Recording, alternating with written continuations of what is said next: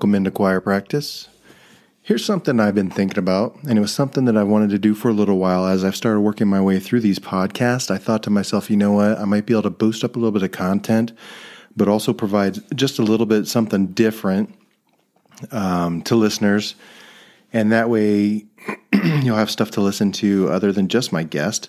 And so the idea was that I would do some little bonus episodes or some, episodes in between by reading from my book. I'm always talking about it. It's always the sponsor of my show. And so, I thought I would read from my book a little bit. And that way for those of you that don't have it or haven't bought it yet, you can get a little bit of the inspiration for this podcast and the reason why I keep having all my buddies come on here and talk about their experiences in law enforcement. So let's get after it. This is my rookie memoir, Father's Legacy, written by me, started it in 2002, published in 2010. Chapter 1, His Father's Gun. It was a warm Arizona summer night, and I was standing outside the bedroom door of an aging single-wide trailer, my gun drawn and my heart pounding uncontrollably in my ears. I was thinking clearly, but my mind was trying to talk me out of the next few minutes. I don't want to go in there. Am I really ready to see the horrific scene on the other side of this door jamb? I was dispatched to the call, so I knew exactly what to expect. My sergeant, Louis Salika, and two of my close friends, Charlie Caquias and Pete Galvan, were lined up behind me, waiting for me to make my move. I peeked around the corner, and I saw the foot of a subject who appeared to be lying on a bed inside the room. I said, "Yep, he's in there." I was stalling for time. Someone behind me said, "Well, let's go then." Now I had no choice. I had to force my body to move from that door jamb, walk into this room, and witness yet another dead body. I took a deep breath, and I rolled off the wall into the room. Pointing my gun out in front of me, I walked to the deepest corner of the room, looking for potential threats.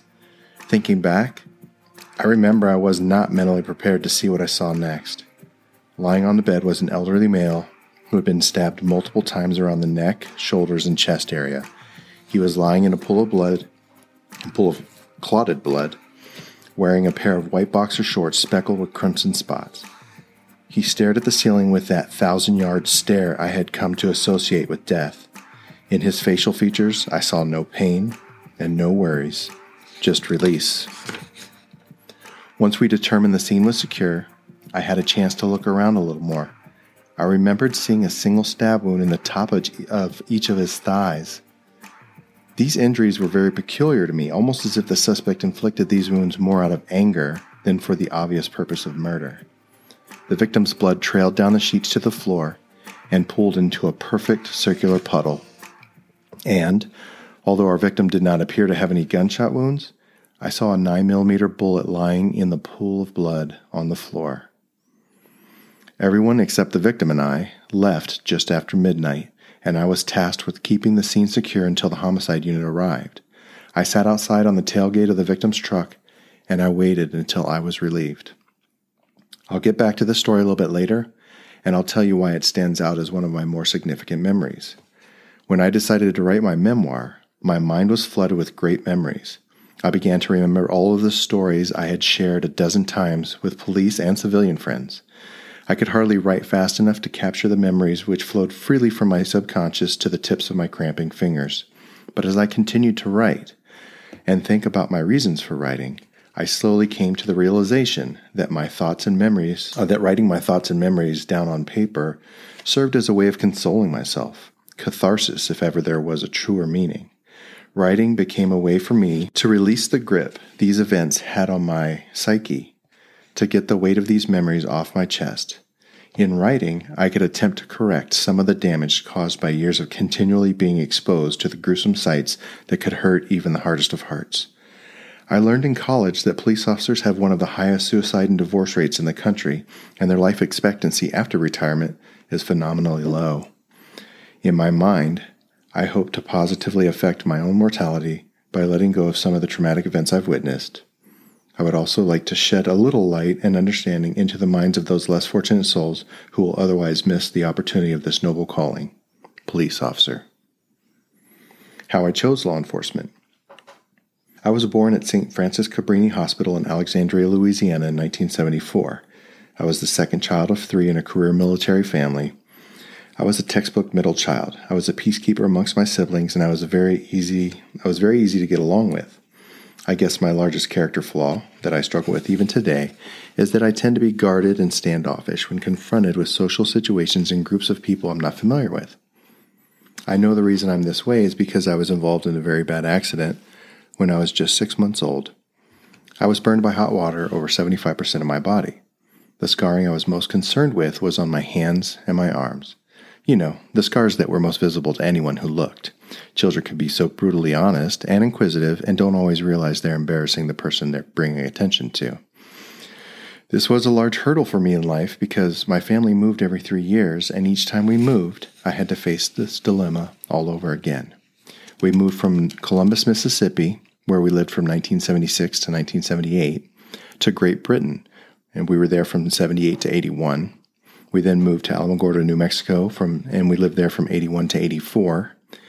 From there, we moved to Bitburg, West Germany, from 84 to 87, and then finally to Tucson, Arizona. My father retired here after spending 20 years in the Air Force. We enjoyed Tucson and we made it our home. Throughout life, I played sports, and I found that I was pretty good and learned that it was a way I could quickly get kids to accept me. As I continued to grow, my parents never held me back or stopped me from participating in any sport I was interested in. I never believed that I couldn't play just like all the other children. The thing is, the doctors who had treated me for my scars so many years before and fused all the toe bones in my right foot told my parents I would most likely walk with a severe limp and would probably never run like most children. As graduation from Palo Verde High School grew near, I found myself with a college scholarship to play football for Arizona Western College in Yuma, Arizona. In order to sign this letter of intent to attend their school and receive my scholarship, I had to select a major course of study. I looked through the school's program, and I saw they offered a degree in criminal justice.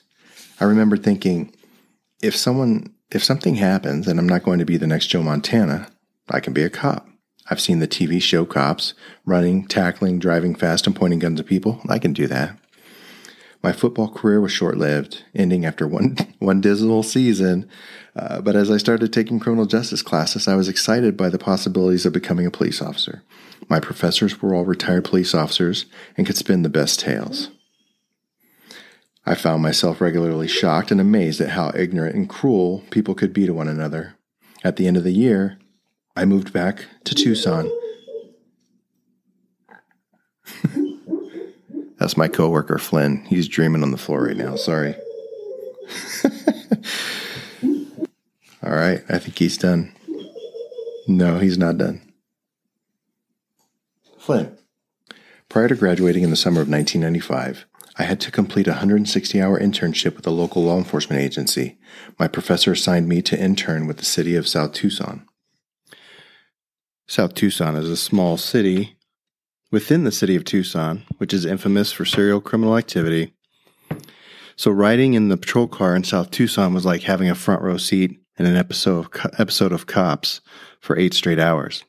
Not only did I become addicted to the accelerated heart rate and rush of adrenaline during the internship, but it opened my eyes to a world I had never seen. I saw dead, decaying bodies and people with gunshot and stabbing wounds, both as victims of crime and of self-inflicted injuries. One requirement of the internship was that I keep a journal of my activities and experiences. Many times my professor would read my journal entries in disbelief, and then he would warn me to be careful. One incident in particular that comes to mind was when we responded to a subject who was stabbed in the arm just outside of a youth center. Once we arrived, I was very interested to see the action and the gore. The victim was yelling and screaming profanities at both of us and the paramedics. His tantrum alone was quite a scene, but I also noticed there were several children who had just been released from an after-school program at the center, and they were walking right by the scene. I remember their innocent faces and how I felt an overwhelming sense of sadness for them. Sadness because I could feel my own innocence slowly being stripped away, and with every new experience. And although this victim was the victim of a serious assault, he was there because of his own actions. i.e., a botched drug deal. And now he was indirectly victimizing these children who had no choice but to take part in this gruesome drama. I saw their faces, their innocent eyes staring at the same shocking event I was trying to wrap my mind around. For all I knew, this would be just one of many scenes these children would go on to be a witness to. Another incident we responded to was an 18-year-old boy who shot himself in the head after an argument with his girlfriend. He had a small caliber handgun, and due to the angle at which he pointed at his head, the bullet had gone under his scalp, which was redirected by his skull and traveled underneath his skin to the back of his neck where it became lodged. When we pulled up, he was lying in the driveway crying in pain, and his girlfriend was kneeling beside him. She was trying to hold a towel on his head to stop the bleeding. At one point, the officer I was riding with wanted to see the extent of the injury and pulled the towel away. I could see what I thought was a large flap that ran the length of his head from the front to the back. He had basically given himself a large makeshift gill, and, as head injuries often do, he was bleeding all over the place. Paramedics transported him to the hospital where they were able to remove the bullet and stitch his head back up. At the scene, we found a small amount of marijuana, so we drove over to the hospital and arrested him for possession and for discharging a firearm in the city limits. We also arrested him for endangerment once we learned that he had shot himself with his 18-month-old child standing nearby. This last story from my internship is when I saw my first dead body. Management from an apartment complex that housed mentally ill clients called about a horrible smell coming from one of their apartments. On the way to the call, I can remember the officer stating that it was probably a DOA, dead on arrival, and my stomach filled with butterflies and started to churn. Once we arrived, someone from the complex told us the apartment in question was on the second floor, and they directed us to the elevator. As I stepped into the elevator, I could already smell it. The butterflies fluttered and my heart started racing. Going to any dead body call is a lot like being dragged towards a large, ominous roller coaster. Your sheer morbid curiosity draws you in, while that little voice in the back of your head's telling you to run like hell. I stepped out of the elevator and the smell literally hit me. It was like a solid physical force to push against. I grabbed my t-shirt and I pulled it up over my nose trying to block out the smell. The officer I was with and his backup began laughing at me. We were told the apartment was at the end of the hallway. As we walked, I could see where the other residents had shoved towels and sheets into the cracks of their doors to block out the smell. If that doesn't show mental instability, their solution was to try and block out the smell rather than call 911. The closer we got to the door, the more I realized my t-shirt was doing jack shit to filter out the stench. I began to question whether or not I wanted to continue. One officer opened the door and I could see inside. There was a large black male lying on the couch wearing tighty-whities and a wife-beater tank top. He was bloated and I could see bodily fluids trailing from underneath the couch out to the middle of the living room floor. Inside the door, I saw a driver's license and some loose change that was lying on a small table. I picked up the license, and I saw that the dead guy was actually a white male, but because of body decay, he had swollen and turned dark purplish color. It was shocking to know that the body I was looking at used to be a white guy. The smell became too overwhelming, so I moved away from the door and walked to an open window at the end of the hallway. It was all I could do to save face and not lose my lunch right there. Speaking of which, I think this happened before lunch because I can remember the officers made some comment to the effect of that they were glad this call came in before lunch and not after. I think we went to lunch not too long after this call too. Sick and wrong. As I looked out the window, taking in deep breaths of fresh air and stifling my gag reflex, I could see a garden below with several clients who were walking around in the neatly formed rows of dirt. Employees below pointed out the dead guy's sister, who also lived in the complex. She waved at me and smiled. She was completely oblivious. The employee said that she last saw her brother approximately 4 days prior to this call. Again, I felt that similar sense of sadness for her. Needless to say, despite all the drama, the internship solidified my love for police work, and I graduated from Pima College in the summer of '95 with 2 associate's degrees. I decided I was done going to school. I was getting burned out, and the 2 degrees were all of the college that I had patience for. While still in college, I proposed to my girlfriend, Tanya, so I decided it was time to put away the books and join the workforce so we could get married. I would spend the next 2.5 years working in state and county corrections. In October 1995, I applied with the Arizona Department of Corrections. I was hired almost immediately and began the academy 1 week later. I turned 21 years old in my first week at the academy. There were some very interesting characters who worked there. We had a sergeant instructor who admitted he had his name, his badge, and his badge number tattooed on his chest. He said it was in case of a large riot, the other officers would know whose cold, lifeless body they were dragging from the cell block. What a nut.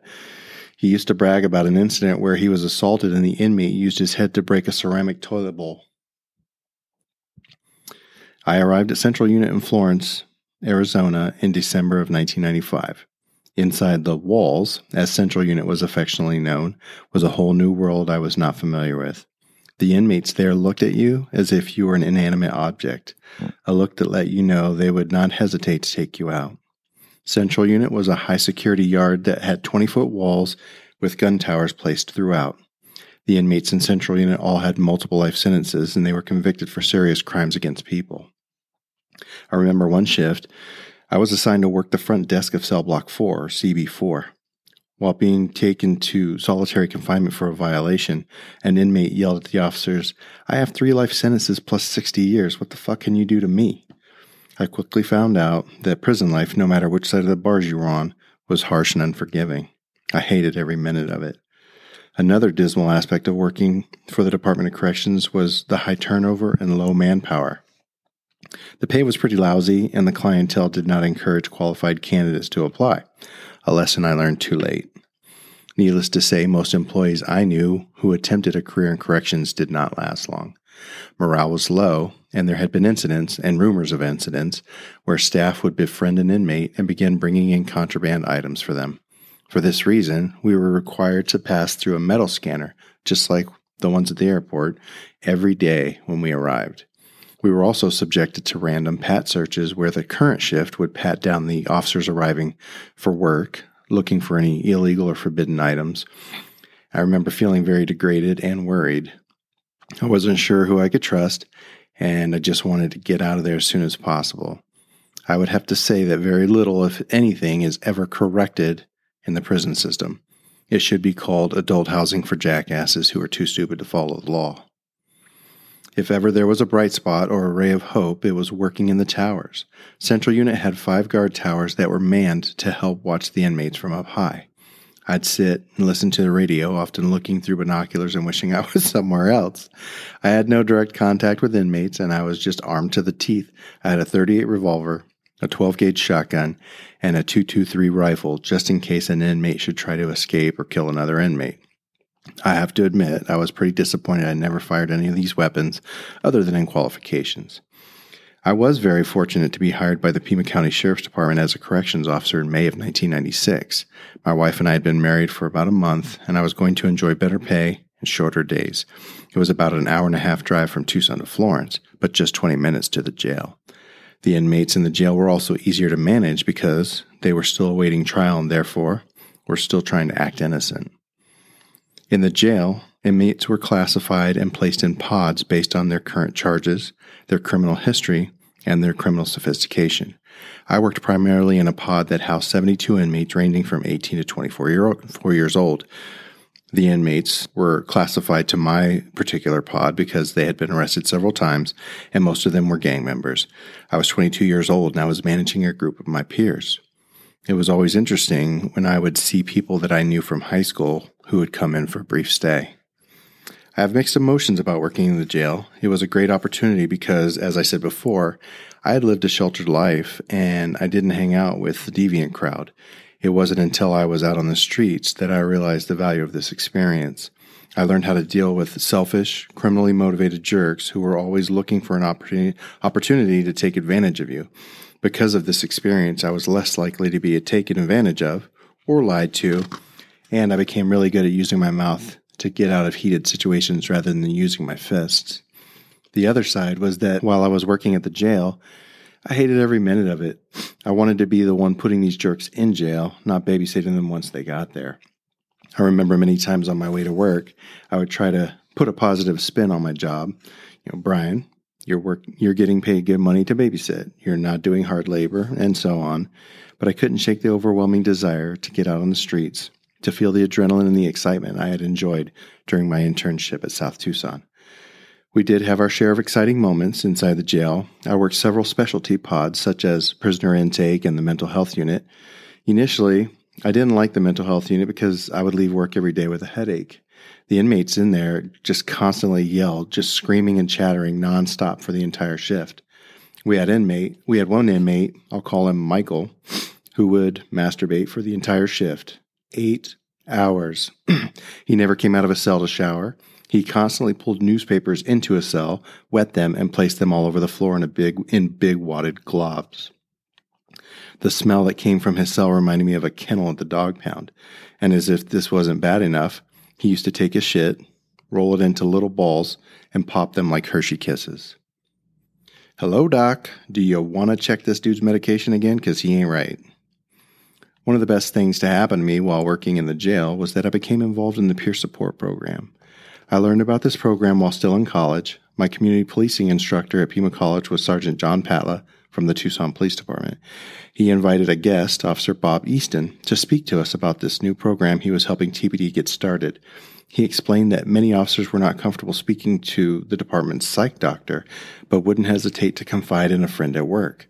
Using similar programs already in place with other agencies, he helped develop training for officers to become better listeners and provided them with information about outside resources they could direct their coworkers to, if necessary. I thought this was great. Who better to help than the guy who constantly puts his life on the line for a public who could care less? As soon as I learned that this program was coming to the Sheriff's Department, I signed up. I attended the 24-hour training class in October of '97. While in the class, I received the call. I had tested to be promoted to Deputy Sheriff, and Human Resources called to offer me the job. I was on my way. The job I had wanted so badly since my internship 2 years before was finally becoming a reality. Well, guys, I'd like to just thank you for tuning into this episode. This is obviously a work in progress, but it's going to be something that I plan on doing in the future. Like I said, I would like to just give you an opportunity to hear from my book, but also to boost a little bit of content. These episodes will be a little bit shorter so that if you're on a short drive or don't have the time to listen in for some of these longer interviews, you can certainly just grab a hold of one of these podcasts, these shorter podcasts, and hear some stories out of my book. So thanks for tuning in, and we'll see you guys on the next interview. We're sorry, the number you have dialed is not in service at this time.